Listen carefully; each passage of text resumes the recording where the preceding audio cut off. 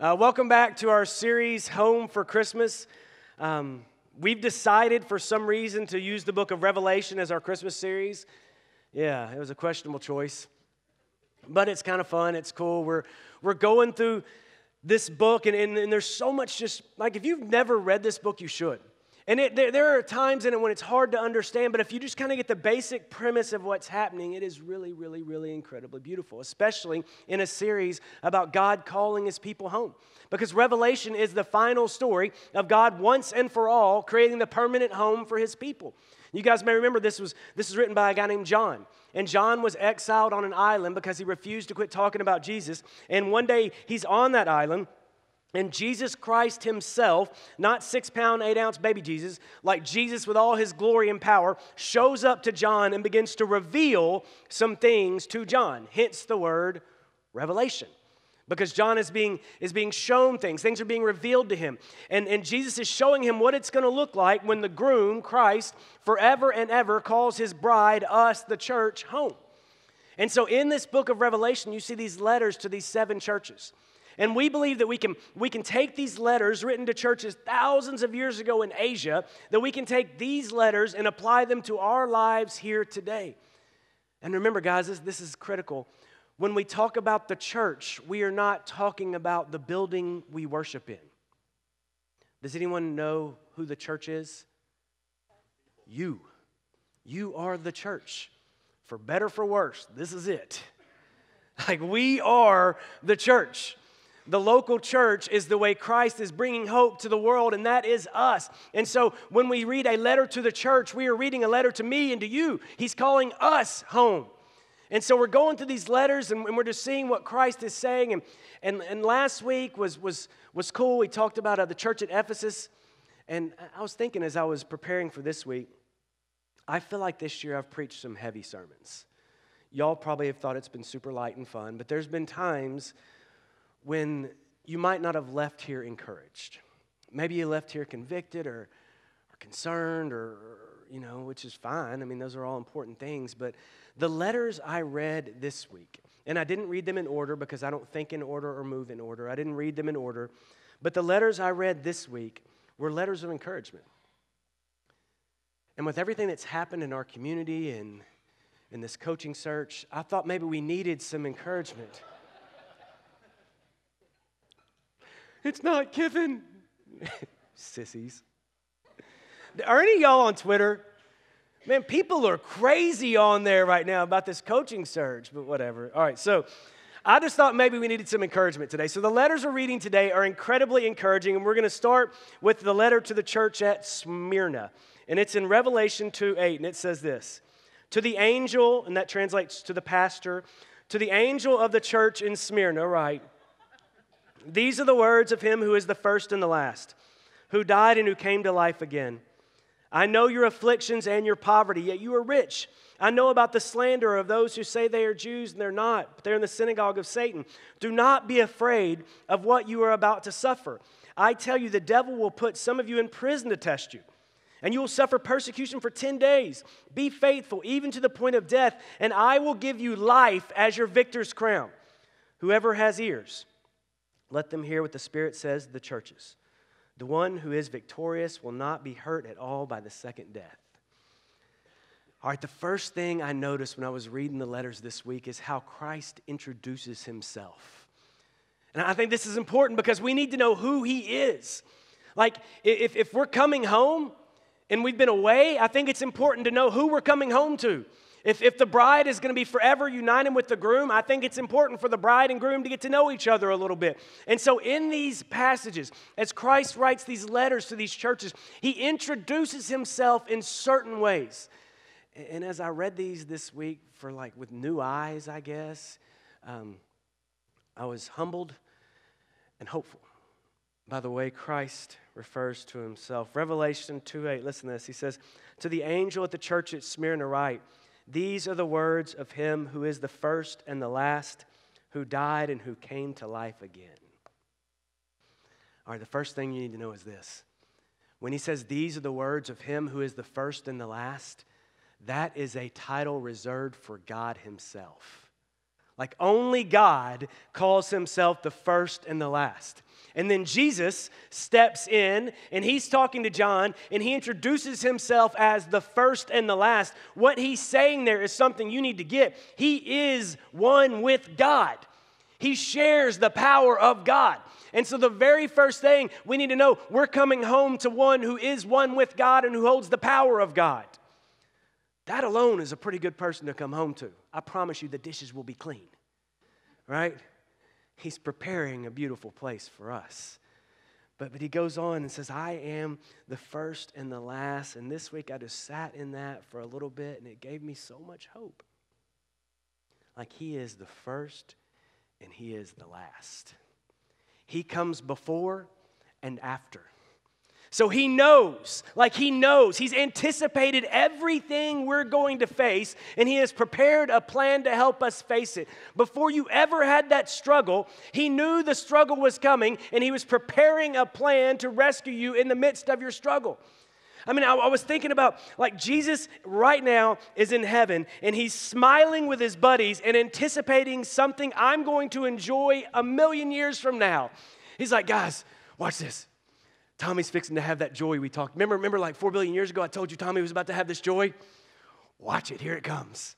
Now look at him, he's laughing like a goon down there. He's having such a good time.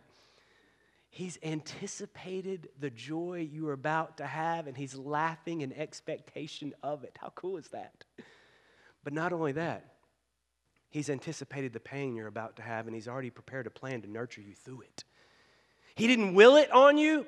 He didn't want it for you. He created a perfect world. The world was broken. What he did was right and good. He didn't create people walk in and say, oh, that was God's will for you. That wasn't God's will for you. That is a broken world where bad things happen. But in the midst of that, God, before the beginning of time, was preparing to walk with you through that pain so that you would never be alone, because he came before it and he's with you after it. There's power in that. There's hope in that. There's hope in knowing he has anticipated it and he is prepared for it, whether I am or not. I like that. And that gives me hope. But it also humbles me a little bit, because we give ourselves a lot of titles and we place a lot of importance on things that are not eternal. And the only thing we're ever really going to do that's going to matter eternally is surrender our lives to Jesus Christ and honor him. He says, have y'all ever played that game where mainly with little kids where they're like, infinity?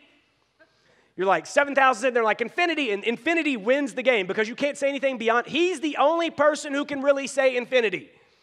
He's like, no, I got this one. Done. I'm forever. And this God who is the first and the last, it says he died and is alive again. How many times in church have we said this? Christ has died and rose again. Like 8 billion? So many that maybe it loses a little of the power and the authority that statement makes. So this week, God just, did this for me in a new way in my brain. So he died. The God who is life, the author of life, the creator of life, the one who is life, he took on death. He became death. He died. And then he defeated it. Do y'all know Christ shares every temptation that we've experienced? Like he understands it. You want to know true temptation? Give me all the power in the world and you will see a tempted man. He had all the power in the world. He could do anything.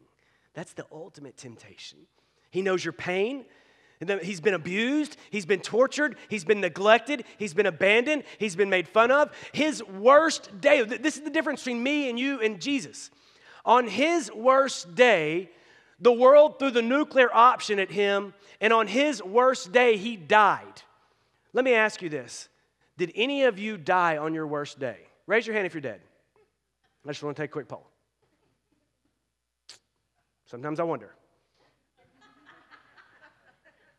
We're all alive, right? So what that tells me is, on your worst day, you have not experienced what he experienced on his worst day. And he wrestled his worst day for 3 days. For 3 days, he was dead. And then on the third day, he stepped out and said, world, you have taken your best shot at me, and I have won because I am the best. He wrestled the worst the world had to offer, and he destroyed it.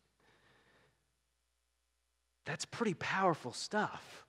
He died and he is alive again. And when this God says in verse 10, do not be afraid of what you are about to suffer. I tell you, the devil will put some of you in prison to test you, and you will suffer persecution for 10 days.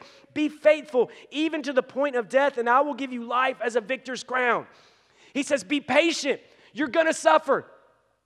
But don't worry, because I'm on the other side of it. And so many times I encounter people and I say, man, don't worry, it's going to be okay. I don't really have the authority to say that. I don't know if it's going to be okay or not. People come to me about their marriage. I say, it's going to be okay. This is why I don't do much counseling. They come to me, it's going to be okay. It's going to be okay. I don't really have the authority to tell you that. That's the secret. I say it's going to be okay because it makes me feel good. It ends the conversation a little quicker. But I don't really have the authority to say it's going to be okay. Really, I don't. It's better than what Chris and Katie say. They're just like pros and cons when they went into a conversation. I don't have the authority to say that. But the one who is first and last and who died and is back alive, he has the authority to say that. And so when he steps into your situation and says, I know you were suffering. Gosh, I know you were suffering. But stand strong because I'm on the other side. He has seen the other side. He has the authority to say it. He has the authority to say, be patient in persecution. And if he asks for your life, he has the authority for it because he's the author of life. And if he asks you to stand strong even until death, he has the authority because he overcame death. And if he's asked you to turn your back on the world for him, he has the authority because he has defeated the world. This is the king we're coming home to. This is the king we're coming home to.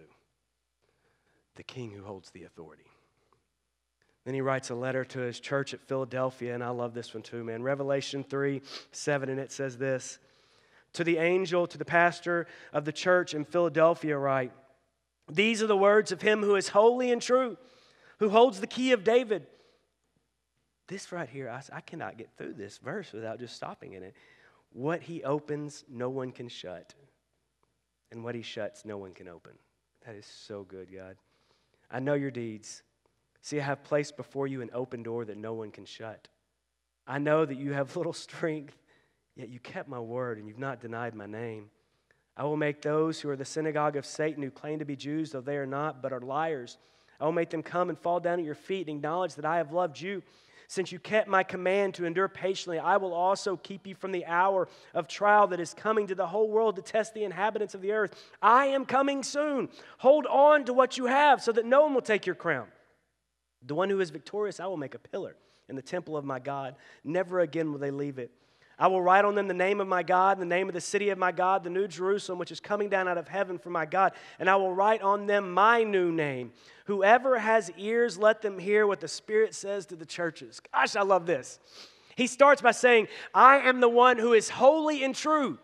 Y'all know what holy means? Set apart, different, sacred, special. I love it when Jesus is direct. He just says, I am the one who's holy.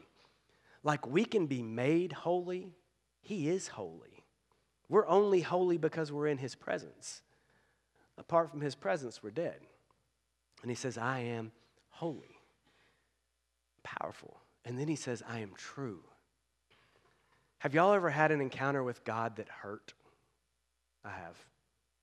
Like, painful encounter with God, where you came face to face with God in some situation and suddenly you became aware of your sin, or you became aware of some great pain, or you became aware of something in your past that you hadn't yet overcome. You ever had one of those encounters? Do you know why you have those encounters with God? Because truth hurts. Truth can occasionally be painful. And when you are face to face with Christ, when you're in those moments where you actually suspend our desire to justify, manipulate, and change, when we just open ourselves to Christ, we open ourselves to truth. And occasionally truth is painful and it's not always what we want to hear. And in those moments, Christ is doing something incredible in us. It's not the kind of truth that leaves you destroyed. It's the kind of truth that brings life to places that were dead. But he is truth. And so if he says it, he means it. Truth is his character. It's who he is.